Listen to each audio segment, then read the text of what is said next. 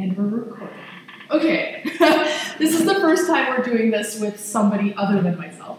And we have Sarah Bystrom, and she heads up all things recruiting here at Poppy. And I thought that one of the most interesting topics was we get asked a lot about how do we recruit, how do we vet, what do we look for. And I think it's also one of the questions that's the most, one of the hardest ones for parents to deal with, especially when you're a first-time parent.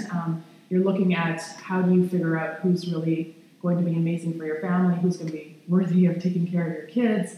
I think it's such an important question and it's such a hard question, and I don't think, there's a lot of articles online that tell you, here are the 20 questions you need to ask, but I still think it's a lot harder and there's a lot of intuition. And Sarah, you've been doing this for a long time. You have a lot of insight into not only the questions that I think you're supposed to be asking, but what are some of the things you're looking for? Because, when we think about who is Poppy material, I think it goes to more than just your experience and, what's on your quote-unquote resume. I think there's this another sort of special quality. And so that's what I sort of wanted to get into. But why don't you sort of, at a high level, talk about kind of what you look for when let's say someone submits an application and they're telling you their experience and stuff. What are some of the things that kind of pop out that can either be good or sort of red flag?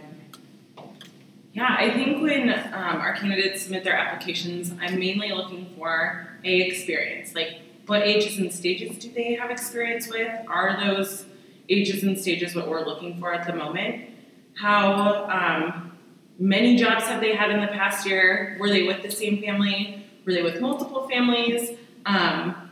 How they speak about that family, because I think that says a lot about them as a person too. Can I interrupt you on that? So is there a good thing that you're looking for? I can imagine where working with multiple families with multiple ages can be a good thing, but then maybe if you're working with too many, it maybe speaks to not being able to... Of course. I think if a person has just one-time jobs all over the place, hey, I worked for my neighbor this one time last year for one date night, and then they never return again, that may be flaggy. If the neighbor moved away, totally different. Mm-hmm. If they're working for multiple families for different occasions, like date nights, if they're their morning nanny, if they're their after-school nanny, if they help out a friend, it's totally different.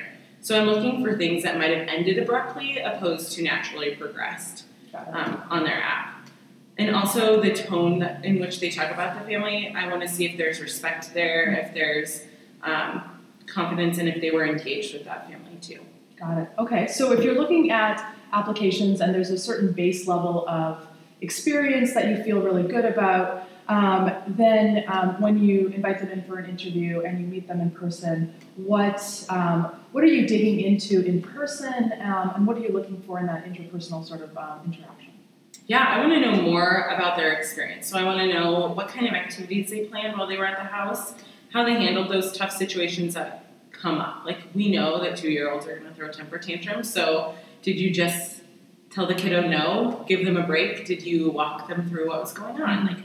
Maybe they were upset because their tower fell down, or their parents left, and you need to help them work through that and then be able to come engage in an activity. So I want to know if they have the problem-solving skills to do those kinds of things, or if they're just going to give me I've done that before, and leave it at that. So, okay, so you're looking for the depth of experience that really tells you that they know what they're doing.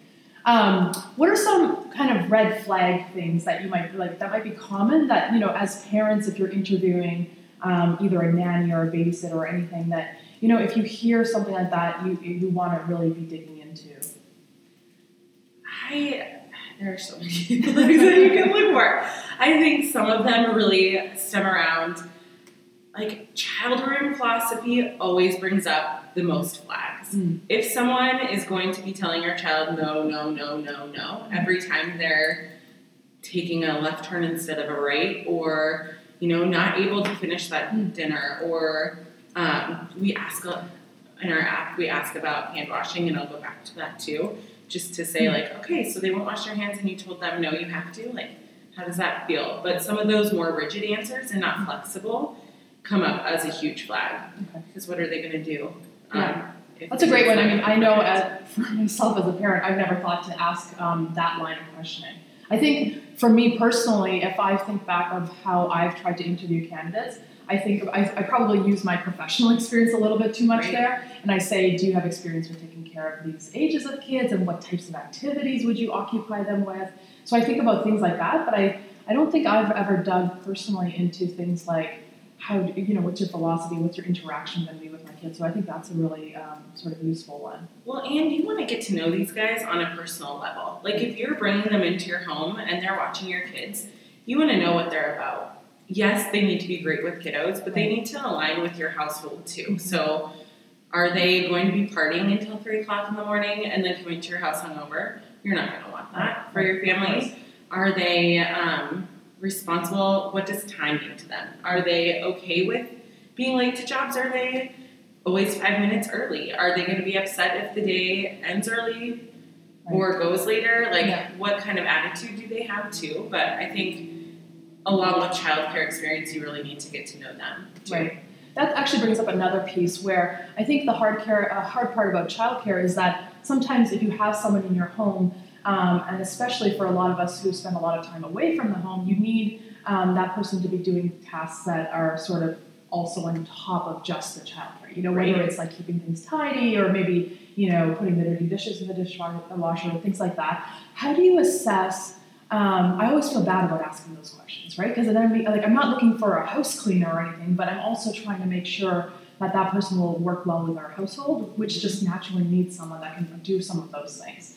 So how do you think about that? Yeah, I think being upfront and honest about what you're looking for is great. And then the really digging part is coming when you check those references. So asking about what kind of tasks they had this person doing, like, were they a self-starter? Did they get those going on their own? Or did you need to leave a list every day? Because that's telling too. If you have to write out, please finish the lunch dishes every day, you're going to be so annoyed. If they're able to kind of have that forward thinking and tidy as they go and make sure that the dishes are put away, that if the trash is overflowing, that they can get it outside in the proper place, or even the playroom seems to be like one of those things that if the toys can stay organized and semi in the never-ending battle, right, where they're supposed to.